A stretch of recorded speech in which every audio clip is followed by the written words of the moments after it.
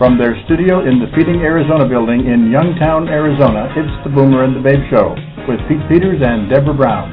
Join Pete and Deborah and their guests as they give voice to 78 million baby boomers from coast to coast and border to border. Now here are the Boomer and the Babe, Pete Peters and Deborah Brown. And good morning on the West Coast. Good afternoon in the East Coast. This is Arizona talking, and the Boomer and the Babe Show is being brought to you from Arizona, Sun City, Arizona to be exact, where it's 11 o'clock, and we're the only ones, well, maybe not the only ones, but one of the few around the country that doesn't change our clocks when everybody else does. I guess that could be a comment in and of itself about Arizona. I don't know. But nonetheless, we're here, and we're going to be talking for an hour with a gentleman that really knows his way around the medical industry, the medical business, and the medical field. But before we get to him, I want to remind everybody to go to boomerandthebabe.com, take a look at everything else that we do besides this radio show as far as our publishing of ebooks and mini-books. We also publish an online magazine approximately every 4 to 6 weeks. You can get on our mailing list, and we will have that come to your inbox absolutely free. And many of the authors and contributors to that online magazine are also guests on our show and also people that have their own shows on the Boomer and the Babe Network. All that having been done, I'm Pete Peters, and Deborah Brown, the Babe portion of this twosome, is not here because she is working in that publishing area. She's been taking a lot of time doing that, and she's been growing that aspect of her business, and I'm very grateful to her for that. So, but we will be worse for wear without having a Babe with us today. So we'll muddle on without her. And my guest that I want to introduce everybody to is Dr. Cary Presant. He's written a book about surviving American medicine. Dr. Presant, welcome to the Boomer and the Babe Show. Well, thank you very much. It's a pleasure to be with you and talk about some of these really important issues. The full title of your book, Surviving American Medicine, How to Get the Right Doctor, Right Hospital, and Right Treatment with Today's Healthcare. Healthcare is big, and I do want to talk to you about that. I think it's one of the most pressing things that we have to talk about today with everything else going on. But before we get there, I'd like you to give us, if you don't mind, a 2-minute movie, if you will, a laser beam style about where you've been, what you've done prior to what your emphasis is now, and probably started out as a very young child, and tell us whatever you'd like to tell us. I was a young child back in the last century, but here we are in the 21st century, and in that course of that journey, I'm from Buffalo, New York, schooled in Buffalo and also at Columbia University. Then I was an assistant professor at Columbia University, and then at Washington University in St. Louis. And now I'm a professor out here at the University of Southern California. I've been in academic practices at universities. I've done research. I've also done clinical practice in communities. And I've been fortunate to be the head of some national oncology organizations. My specialty is medical oncology and hematology. But in that course, we've come across the opportunity to do a lot of healthcare policy making nationally, and have seen changes that are occurring in medicine. And it's really because of all these changes that are occurring and the problems people are facing that I wrote the book, and want to try to answer the questions that I keep on getting, whether it's at a cocktail party or at social events, whether it's in my practice, whether it's in my family.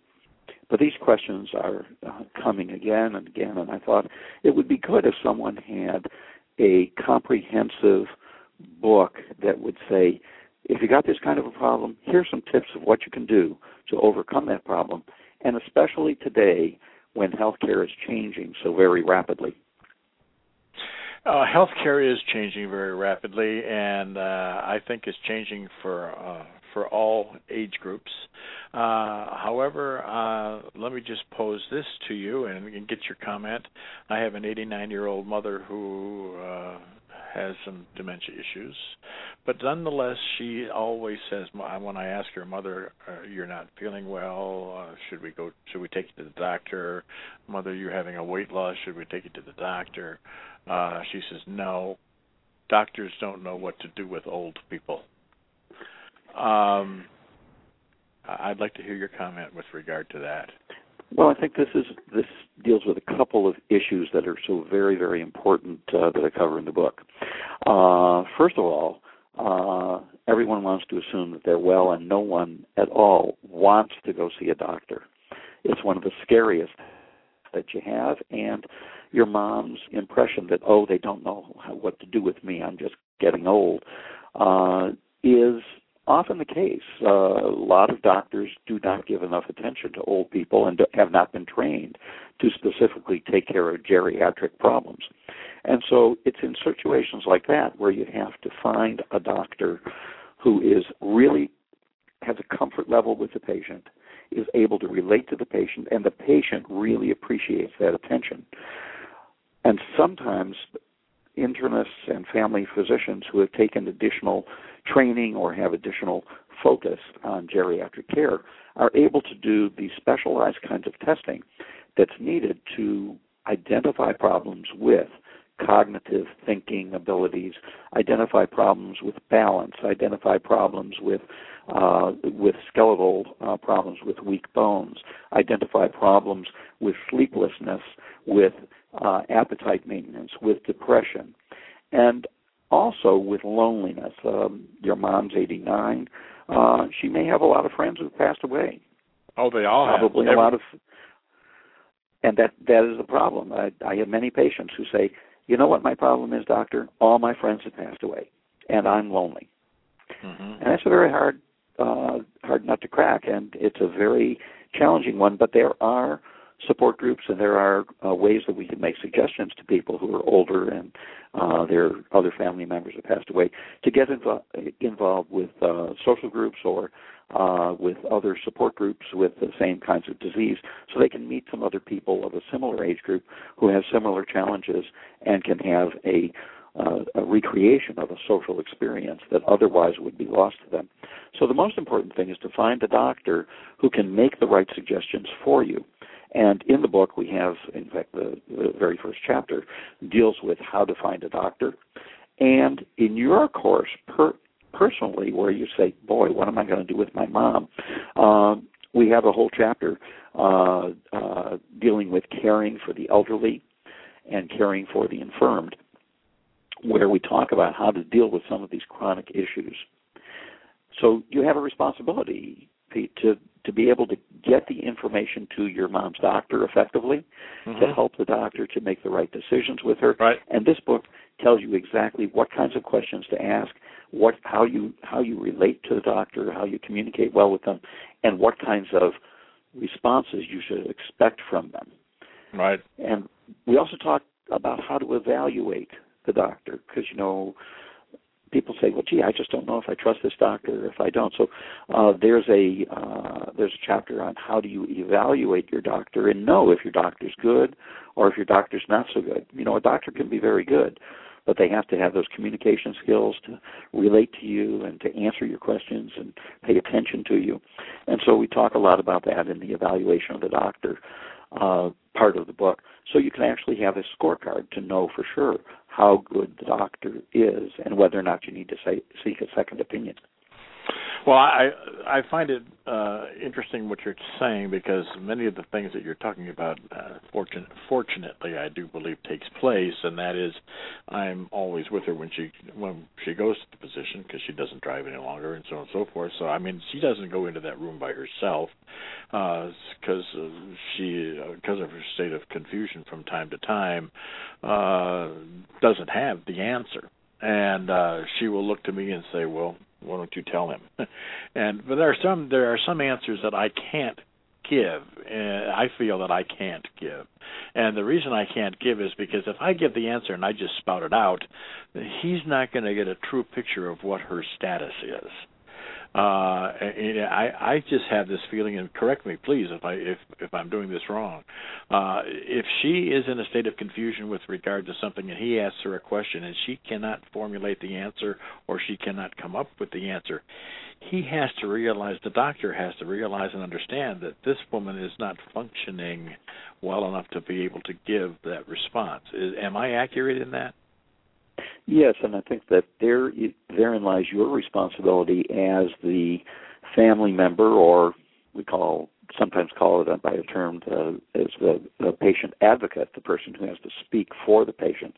Right. And the patient may have some challenges speaking for themselves. Usually a family member, as yourself with your mom, or a close friend. And they also have professional advocates that can be hired and come with patients, but usually it's a family member, a friend. And so you have to go prepared with a written list of questions, a written list of problems. Mm-hmm. And if you're embarrassed at all about sharing it in front of your mom or other family member, you can actually give it to the nurse when you check in to say, I have a little problem dealing with these things about how to talk about them, but I want the doctor to address each of these issues. Sure. And you can remind the doctor about that as you go through that time with them. See, part of the problem with healthcare reform, as it's happening nowadays, whether it's just by private insurance companies or by Obamacare or by Medicaid or by HMOs, the new accountable care organizations, ACOs, it's a situation where there's much less time that you have with a physician. Mm-hmm. And if there's less time, and they spend a lot of that time updating their electronic medical record that's all about you, or providing documentation in their record, or filling out insurance forms, as they spend more time doing all of that, there's less and less time to actually spend focusing on patients' problems. So what we have to do is we have to make that time more efficient. And so I give a lot of tips in the book, Surviving American Medicine, about how to make more efficient use of the time you have with the physician, bringing in written lists, bringing in your home medical record, copies of the tests and copies of the consultations you've had in the past, and your doctors and your medicines, so that you're up to date in terms of what's happening. So that when a doctor looks in his records and says, well, I can't seem to find XYZ, you've got it right at hand.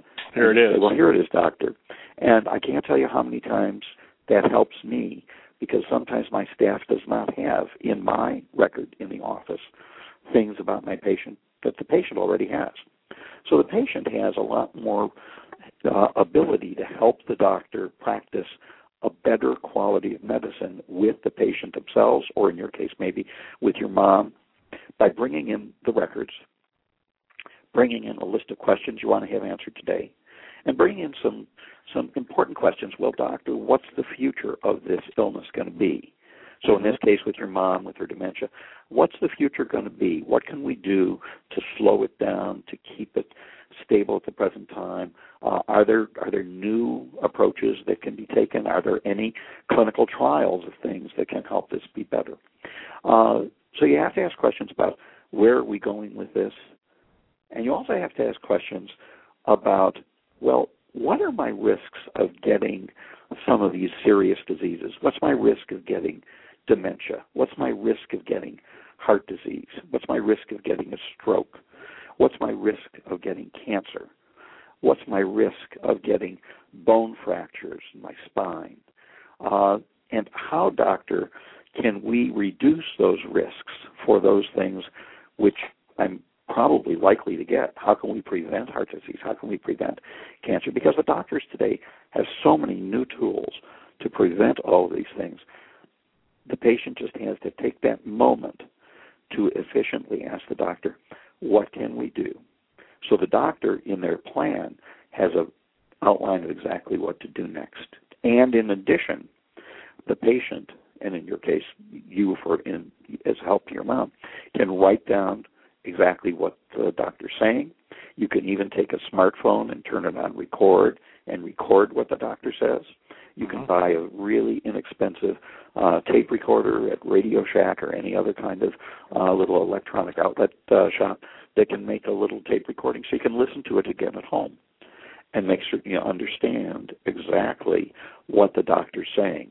It generates new questions for next time, and it makes certain you're more confident that you're following the recommendations and really minimizing risk and maximizing the amount of long-term control of illness, prevention of illness that results in better happy times, living longer, having a much more feeling of security and confidence about the future. Let me ask this, if I may. With regard to asking questions of your physician, I'm kind of a mind that it wasn't that many years ago that whatever the physician said was gospel, and nobody ever questioned the physician. The patients didn't question the physician. The relatives or advocates didn't question the physician. The nurses did not question the physician. The physician says it's blue, and there's no discussion about it. Has that changed? Has that become more of a collaborative effort because of the fact physicians can spend less and less time with patients due to the fact that they have so many of them and they have to get them in? It has to be changed because those patients who come in assuming the doctor will take care of everything, it's all the doctor's looking after me, and there's absolutely no worry that I have about he'll miss anything. But we all know today, you see it on television all the time, you see it in newspapers, about missed diagnoses, malpractice suits in the millions of dollars, all these issues where doctors have missed things. And today we have an opportunity because of all the electronic aids with the internet, and we have the responsibility because of knowing how much the healthcare situation, the healthcare industry has changed. We have the responsibility to be more proactive and more responsible for our own care. And how do we do that? Well, in the book, I give a lot of tips about how you can do that. And every chapter deals with, at the end, healthcare changes and what the implications are for individual patients and how you can really overcome these problems. But one of them is keeping your own medical record. Number 2 is communicating better with your physician. Number 3 is making certain your physician is capable of listening to you and make certain you're capable of understanding what that physician says. I can't tell you how many patients come to me and say, oh, this doctor, yeah, he told me exactly what was wrong, but, he has such an accent, he was speaking so fast, and his hand was on the door as he was rushing out the door to see the next patient. I couldn't understand anything of what he said. And then I get a copy of his record, and I can't even read what he said because of the scribbles that are on a piece of paper. And so that's one of the advantages of an electronic health record if your doctor has one, and more doctors are having them, that enables you to see exactly what the doctor said and enables you to question when you don't understand what they said. It also helps the other doctors taking care of you. It's really a healthcare team. Your doctors and your specialists and your nurses and your pharmacists and the supportive care people at laboratories and x-ray facilities and physical therapy, et cetera. This healthcare team then can understand better what the plan is and what the coordination needs to be when you have an electronic health record that everybody can see and understand. So there's lots of tips in the book about how to really use this system much more effectively.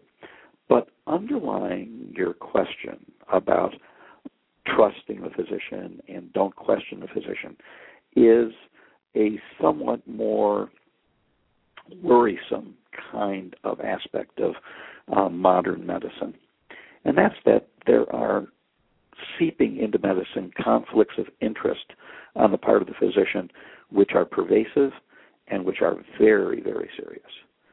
And patients need to know how to approach this. So let me give you examples of some of these types of conflicts of interest.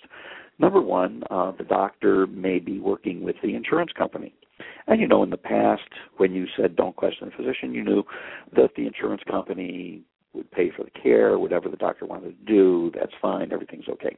But now that we have care that is more carefully managed, and whether you have a PPO, which has clerks who are then nurses who are reviewing what's been requested by the doctor to see if it's authorized or not, when you have HMOs that have very, very strict reviews, utilization review, nurses and doctors that say yes or no to any requested type of therapy. You have physicians who say, well, I'm not going to request this particular test because I know the insurance company is not likely to approve it. And if they do approve it, my own physician scorecard at that insurance company is likely to get dinged because I've been ordering a test that's too expensive or a treatment that's too expensive. And I want to keep my scorecard high so I can get more patients from that insurance company. So there's a tendency for the doctor to want to be taking concerns of the insurance company, concerns of an HMO, concerns of a hospital, concerns of the expense of the healthcare system in general, taking those concerns more to heart than the real concern of what's the best thing to do with this patient. So you have to ask the doctor directly, well, doctor, if this were your mom, or this were you, or I was your brother or sister, what would you do for me? And is there anything else that can be done that you might be reluctant to ask for an authorization for because you're afraid the insurance won't pay for it? Is there something else that we should be considering?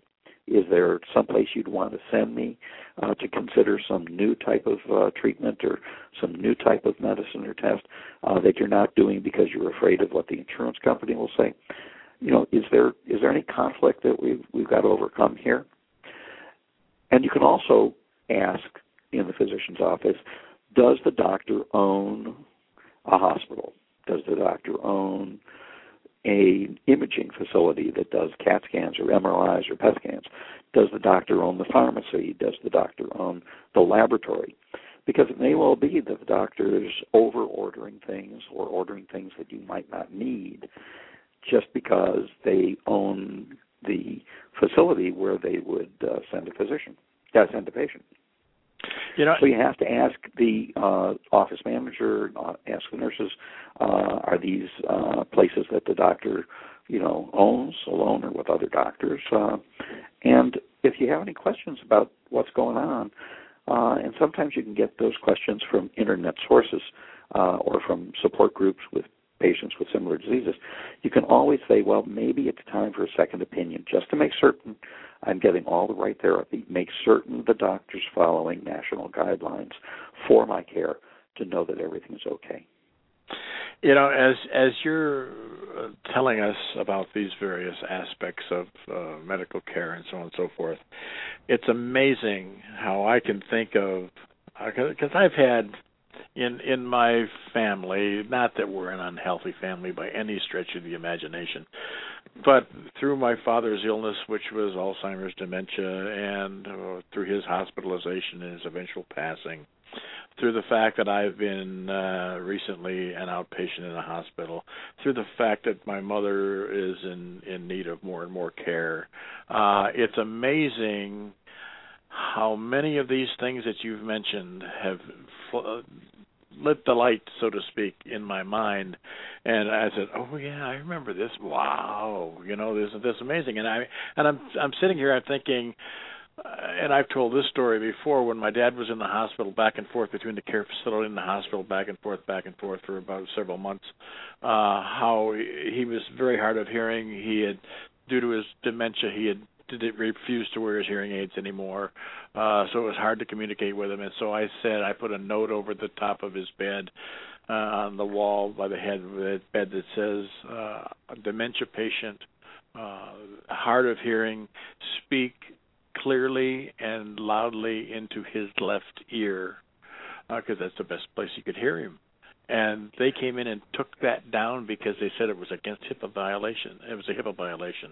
And I said, I don't care who knows that he's got dementia. He's got dementia. He's not going to live. It's going to take him. And he's getting closer by the day. So if you're going to do something, you should ask him for help in his good ear. his best ear, I should say. But no, they couldn't do that. And then you go to see the nurses, and the nurses stand. You ask them a question, and they're filling out form after form after form. And every time a new nurse came on, I felt that I had to be there to retrain them with regard to the care of my father, and it gets to be a very, very tiring proposition. And sometimes and this is a good hospital in this area, considered to be a very good hospital in this area. I just don't know. Is this insurance regulations covering your six because for malpractice, trying to get the hospital rated as number one in the care of Alzheimer's dementia? There's a lot of things there that may be involved, correct?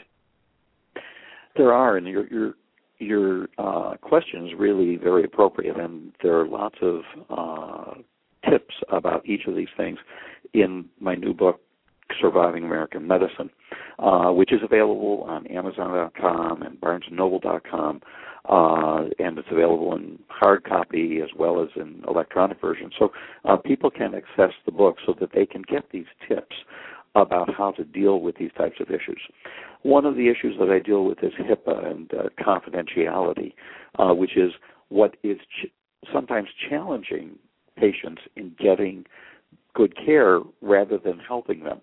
A lot of laboratories, a lot of hospitals and doctors' offices say, oh, I can't give this information to anybody because it's a HIPAA violation and you need to fill out some forms for me to be able to do that. So what we need to do is, number one, understand that it's a law. Number two, healthcare providers, including doctors and nurses and nurse practitioners, hospitals, pharmacies, overreact to the HIPAA regulations so that they want to be 100% compliant, because the penalties, if they don't comply exactly, are very, very strict and very onerous, and they're very expensive. And so everybody tries to go overboard to comply with all the HIPAA regulations.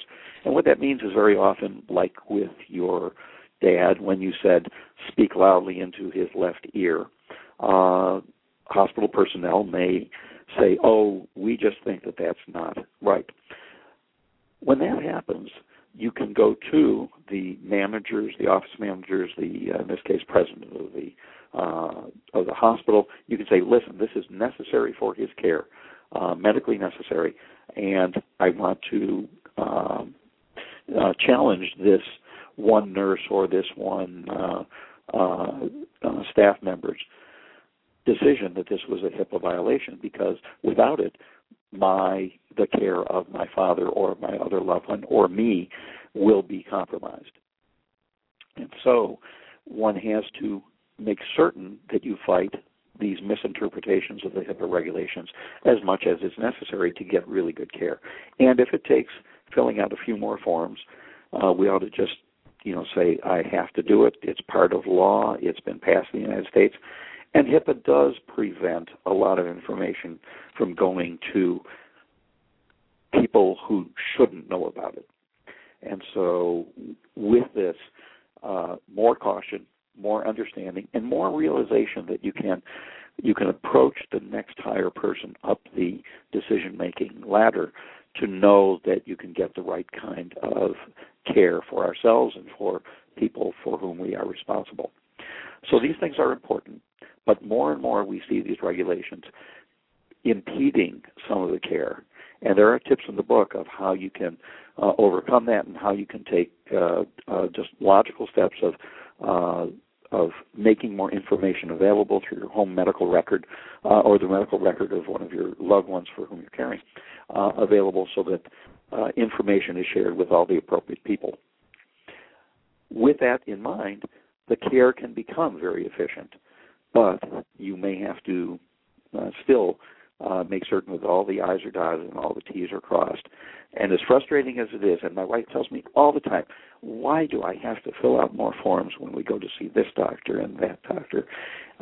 It's part of the process that we have until we have many more electronic medical records and many more electronic aids where we can fill these questionnaires out at home, make certain that when we say no change in insurance, all that goes in automatically to the office. Until we have a little bit more of these efficiency measures in place, they're gradually coming. We'll still have to have a lot of forms to fill out, and we just going to have to bite the bullet in that regard. That brings up, I think, another topic with regard to the centralization of medical records. I know I should say I know. I'm saying I know this for a fact, but here's what I do know of something that has happened. I know of somebody that has had a situation where the doctor was going to put something in the record, and it was going to be symptoms-like. In other words, they had asthmatic-like symptoms.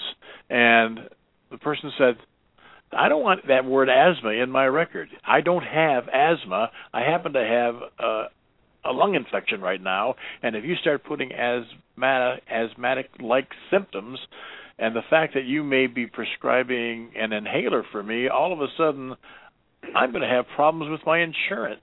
I'm going to have problems and get rated as an asthmatic, and that's not the case.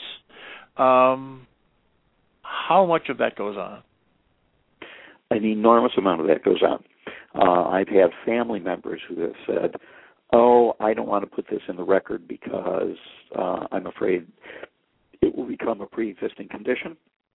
Mm-hmm. I will be at a higher tier of insurance premiums or may not be able to get insurance at all. Patients say this to me all the time. So on the one hand, we say, I want my doctor to be as comprehensive with me as possible. And on the other hand, we say, but I don't want the insurance company to all of a sudden give me a problem in getting the appropriate care that I need.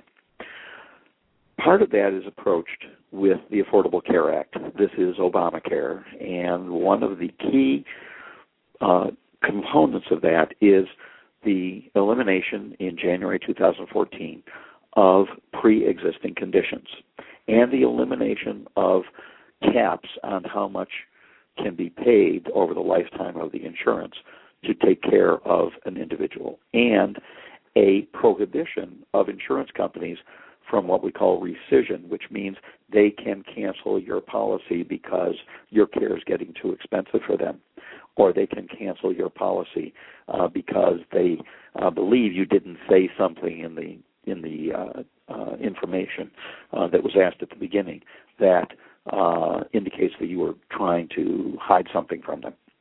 Mm-hmm. Mm-hmm. Because of these changes that will take place in 2014, they'll be less worried that this will take place, that you're going to have a bad word in your record. But even today, there are tips that I have in the book, Surviving American Medicine, which indicate what you need to do with your own home medical record. And one of those tips is get a copy of your doctor's note.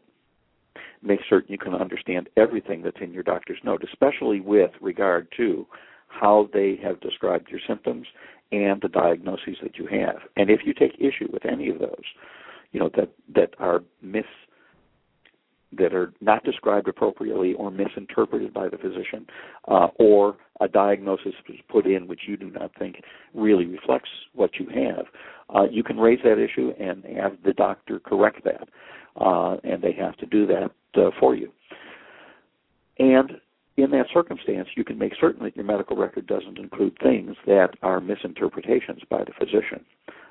Furthermore, you can understand exactly what the physician thinks you have and understand what the physician is going to do about it.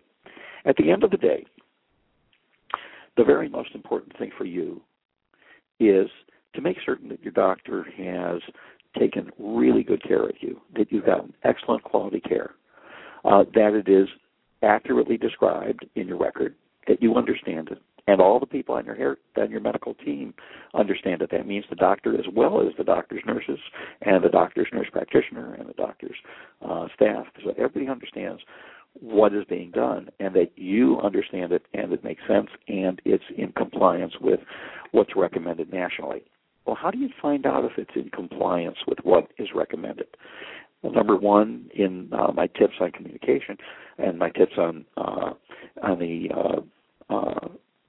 chapter that deals with national guidelines for care, you can actually ask the doctor, well, which guidelines are you following? Are you following the guidelines of the primary care physicians?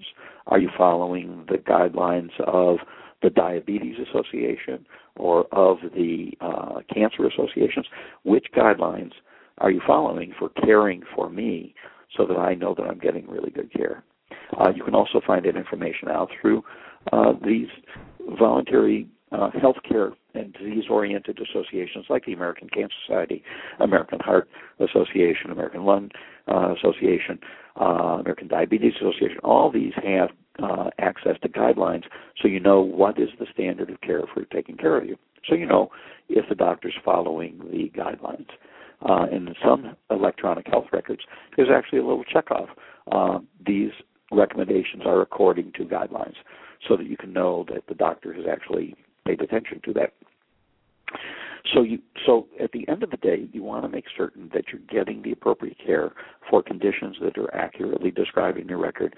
And starting in 2014, there'll be much less worry about whether or not there's any pre-existing condition that's going to adversely affect whether or not you're able to get care.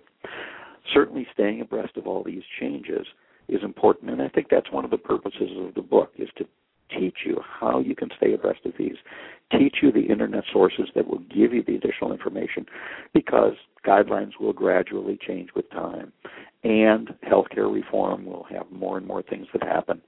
And I have a blog, survivingamericanmedicine.com, which deals with a lot of these changes that are taking place so that people can see on an updated fashion as time goes on what things, in addition to the book, Surviving American Medicine, are going to be helpful to individuals in making decisions day to day.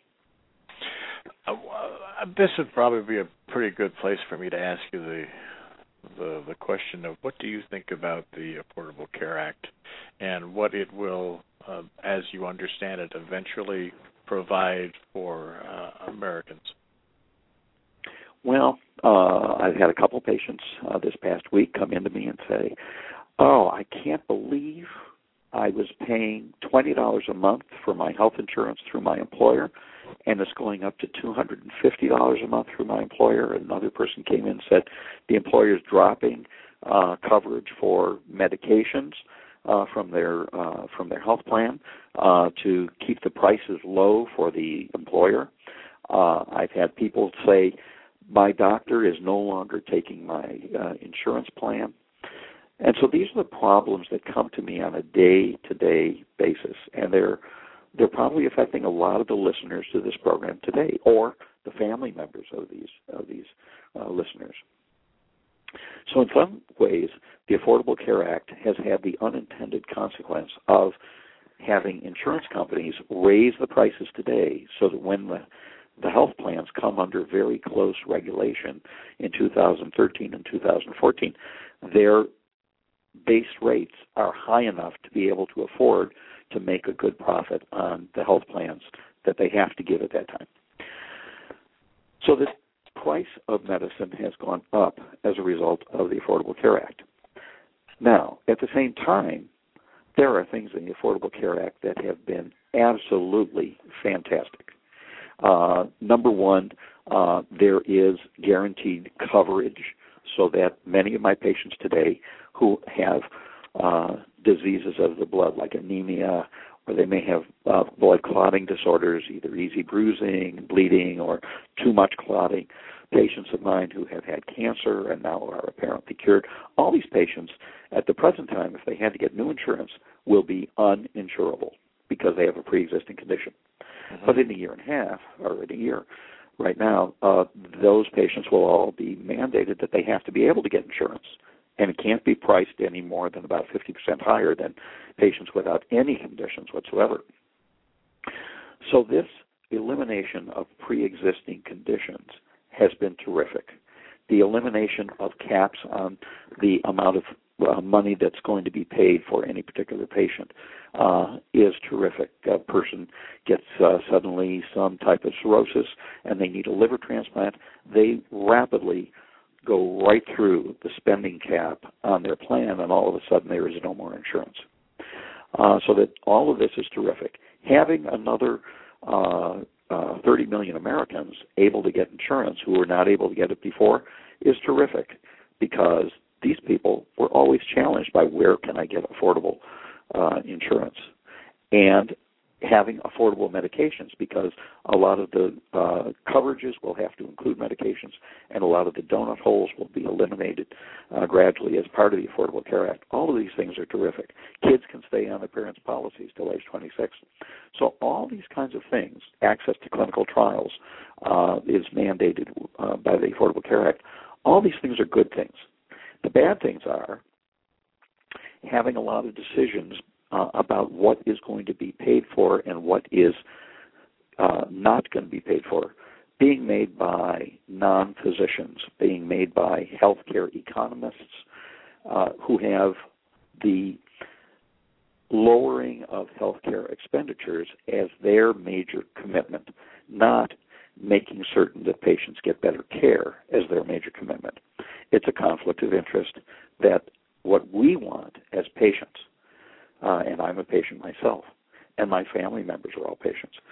What we want as patients is we want the doctor to be making a decision, and we want the insurance companies to be making decisions that are in our best interest, that cover everything that we need. We don't want, at the end of the day, for the healthcare system to say, well, you can't have something that you personally need, because the whole system as a whole needs to have the care costs reduced. So what I'm often asked at the end of the day is, but doctor, you know how expensive medicine is becoming. How are you going to limit the costs of medicine if you say that patients have to be able to get what they need? And I think there are two answers to this, and they're both covered in part in the book, Surviving American Medicine. Number one is national guidelines for care.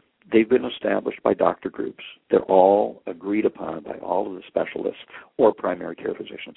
These are the standards of care for diabetes, for emphysema, for cancer of the breast, for cancer of the prostate, for diabetes, for orthopedic problems, for dementia. These are the standards of care. What we find in the United States is that the compliance with standards of care is 30 to 50%. And so we're giving a lot of unnecessary medicine or inadequate medicine at the present time. So I think that if we're going to get a better system, we'll have more doctors following more national guidelines and more patients understanding those guidelines and knowing when they're not getting what they should be getting or when they're getting too much. Number two, we know that there's a lot of fraud, self-referrals, inaccurate billing, and things like that. And there's a commitment to really working this out so that it goes down. So if we deal with guidelines, and if we deal with fraud, and if we deal with appropriate changes in the amount of pricing of various different kinds of procedures, so you can actually compare prices and know, is the cost for this MRI going to be cheaper down the street than it is at the hospital, we can become better consumers and reduce the cost of care very effectively. But we shouldn't be decreasing that cost of care by eliminating therapy that so many of us need to control or cure the illnesses that we have. So the Affordable Care Act is great in many ways. The Affordable Care Act is challenging in other ways. And what I've said ever since the day it first passed is we've got to tweak it, like we do with every law, to make it better and better. And part of our responsibility as patients are to talk to our legislators and say, this is a problem I'm having with the way this law is affecting me, or I'm really happy this law is in effect because, look, it's really helped me a lot. So creating that political pressure is very important.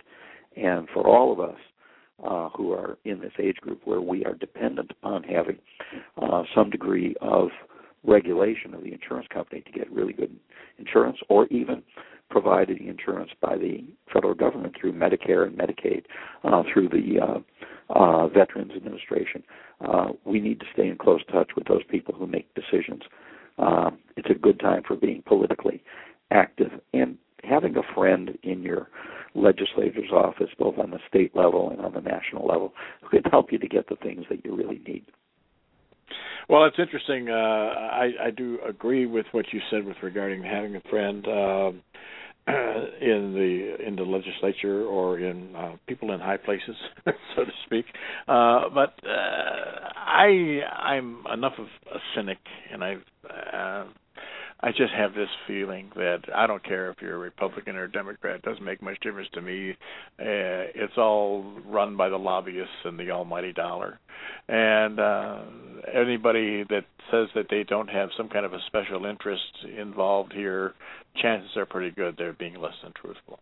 And I don't think it takes very much investigation to be able to follow that money trail and figure it out. And rather than having all these radical notions left and right, let's just this thing about can't we all be friends and get together and do what's best for the individuals and the citizenry and so on and so forth. I don't think there's a lot of that going on, and I think as long as this continues the way it is and the animosity continues the way it is, I think we're all, the plain folk out here trying to get by are going to end up suffering in this deal. I just can't help but feel otherwise. What is your thought on that? Well, I'm speaking as a plain folk, and I feel a lot of the same kinds of attitudes myself, and my patients feel those attitudes, and that's one of the reasons that I wrote this book, because as healthcare is changing, there's this feeling that we don't have any power or any ability to do anything. To some extent, that's true. One voice in your congressman's office doesn't really change a lot. No, doesn't mean anything. But the book deals with, once you have this system in place, and we certainly have it in place now. Once the system's in place, how does it affect you personally with regard to your health care? What are the tips that you need to try to get the very best health care in the context of health care reform? And with every single kind of issue in the book, whether it's finding the right doctor, finding the right treatments, deciding whether or not you need a second opinion, choosing the right hospital, getting the best care in that hospital, finding out whether or not your doctor has a good, trustworthy rating, or whether you as a patient have a good, trustworthy rating, caring for other people like you and your mom or your dad, or caring for your kids.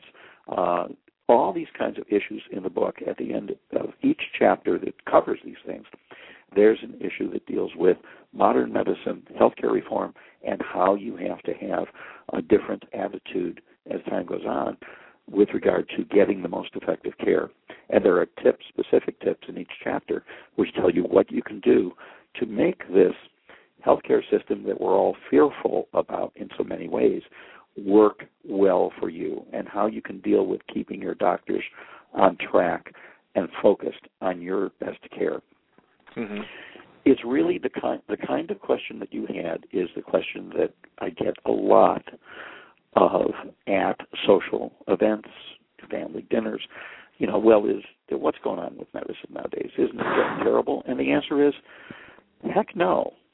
I mean, there are so many new medications coming out now that are controlling diseases, and so many approaches that we can take to improve outcomes of illnesses that challenge us and our family members and our friends, that this is a great time in medicine, making certain that we continue, each of us, to have active health insurance, the best that we can afford, even if we can't afford much, but have insurance so that you can get access to care when you need it. Heaven knows when you're going to get hit by a car or have a heart attack or a stroke or develop some kind of disease.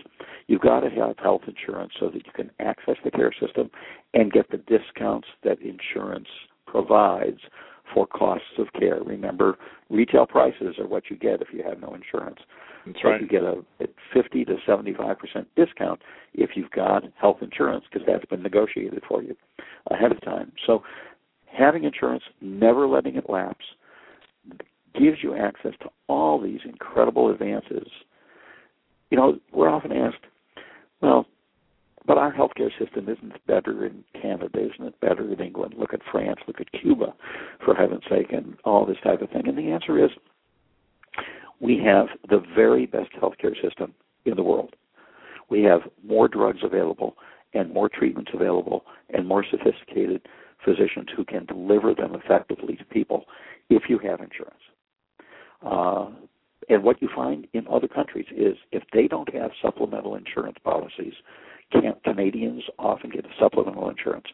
People in England get a supplemental insurance through their employer or privately so that they can access the care system effectively at any time.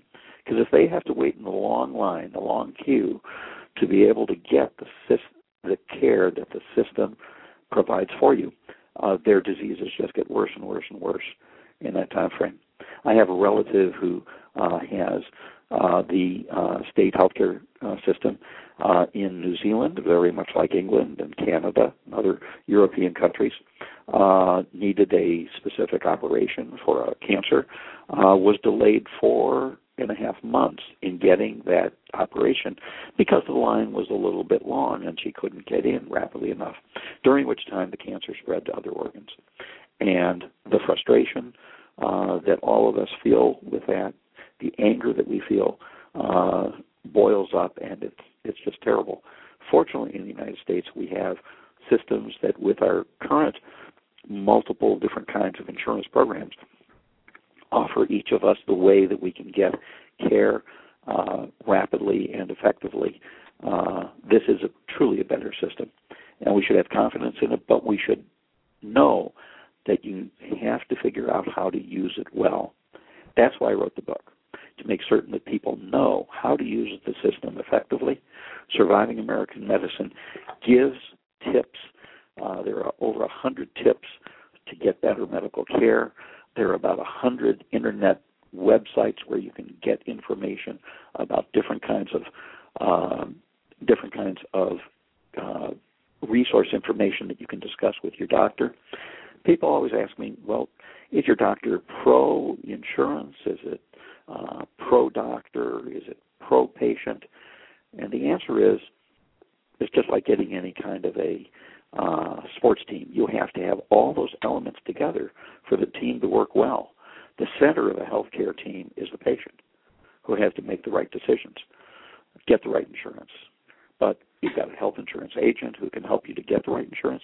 You've got pharmacists who can help you to make the right decisions about medicine.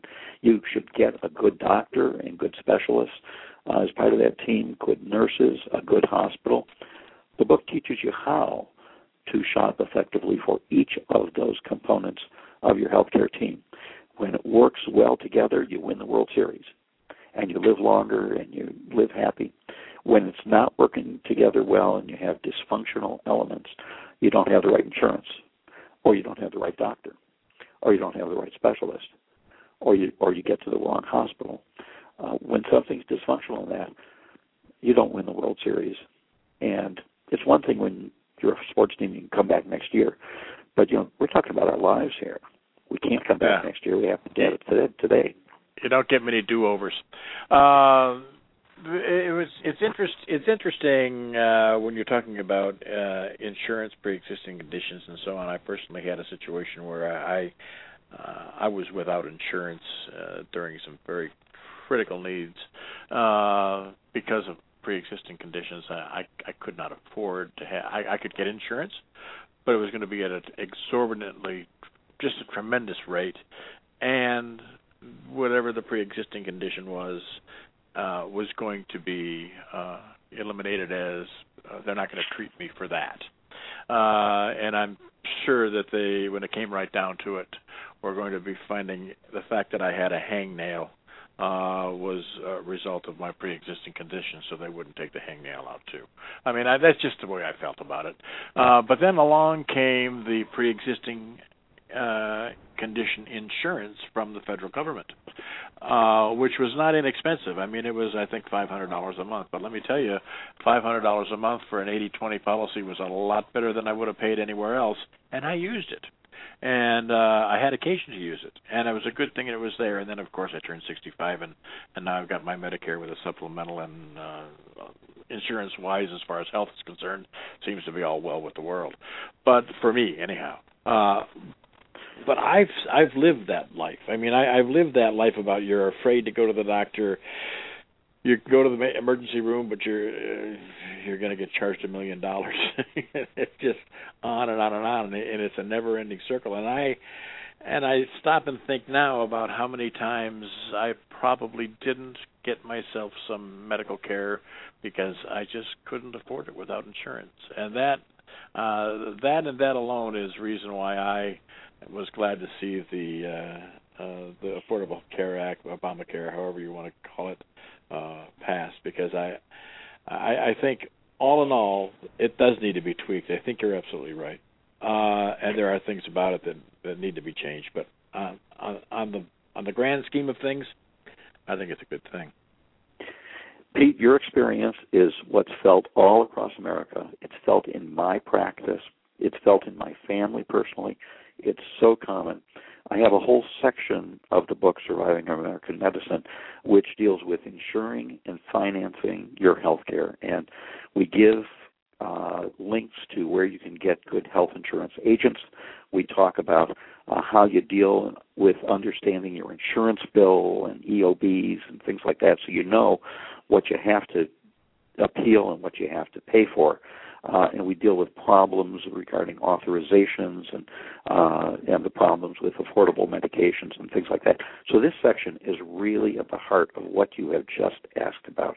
And I just hope that this book is used by people to help them and their children and their other family members for whom they're caring, their elderly parents and aunts and uncles, so that they can get really good care, save money in the process, and not be challenged by health care, but really see it as something that they're confident in and gives them the opportunity to have a wonderful future.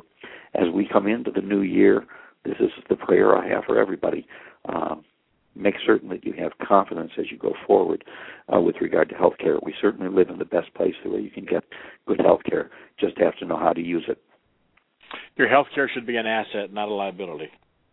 Exactly. And you know, you should like your doctor, and you should be able to talk well with them. I have so much fun talking with my patients about where they've been and what have they been doing and about their family events and things like that.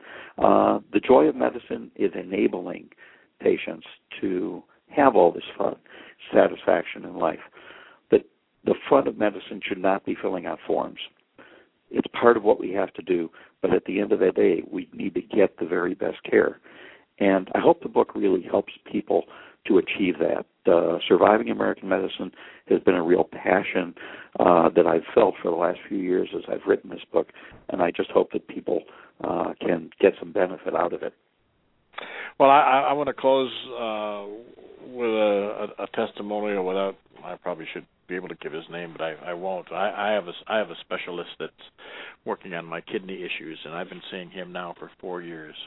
And I can honestly say that when I am going to my kidney specialist on a regular basis, whether I need to go back for a monthly checkup or a quarterly checkup, whatever it might be, I look forward to that visit. He is a man that is unbelievably gifted and talented at what he does, and very, very, very bright, very smart man. He has gone to bat for me with insurance companies because he's prescribed something that its use was not for my condition necessarily, but he has had good luck with it with other patients, and he wanted me to take that particular medication. And I have nothing but the utmost respect for him, and I enjoy going there. And he is completely different from me. He is of a different nationality, different belief structure, the whole thing. He's one of the neatest people I've ever met. And he has kept me functioning for almost 5 years on a pretty normal basis without need of major treatments, i.e. dialysis. So you run into these people every now and then in medicine. So I think you're absolutely right. We do have the best medicine available, and it just it'd be great if we could all access it equally and be able to. And Pete, my book, Surviving American Medicine, it gives you the tips and the guidance as to how you can find those doctors just like your doctor. And get the very, very best care.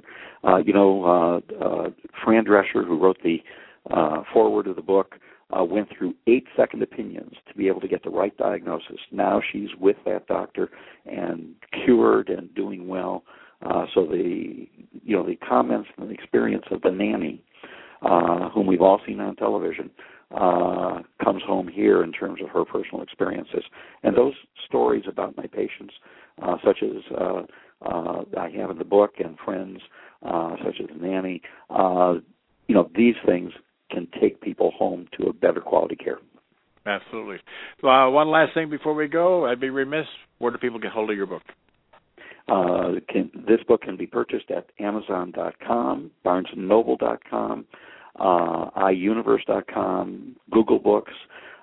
It's available through those resources and at some booksellers in the country, although it's more available on Amazon and Barnes & Noble and iUniverse. I encourage people to look at it. Is it also available as an ebook? It's available as an ebook for Kindle and Nook, and you can get that through BarnesandNoble.com and through Amazon.com, and it's very effective that way. Very good. Doctor, thank you very much for a very interesting and fast-paced hour. All good information, and I'm very glad that you were a guest of mine on the show. Thanks again. Happy holidays to you, Pete, and to all the listeners. Have a good year. And happy holidays to you as well. Take care now. Bye-bye now. That has been a visit with Dr. Cary Presant. Cary Presant is the author of the book Surviving American Medicine: How to Get the Right Doctor, Right Hospital, and Right Treatment with Today's Healthcare. Interesting conversations and comments. And if you're listening to this live, or if you listen to it on the archive for that matter, pass it along. He's got a lot of good information, and a very, very well-spoken and opinionated man. He really has feelings about the healthcare system as it's going to be and as it is today, and everybody needs to know because he sheds a lot of light on a lot of different things. Thank you very much for listening. Enjoy the rest of your day. Come back, be with us tomorrow with another great guest. Hope to talk to you at that time. Thank you for listening. Take care. Have a great day, everybody. Bye now.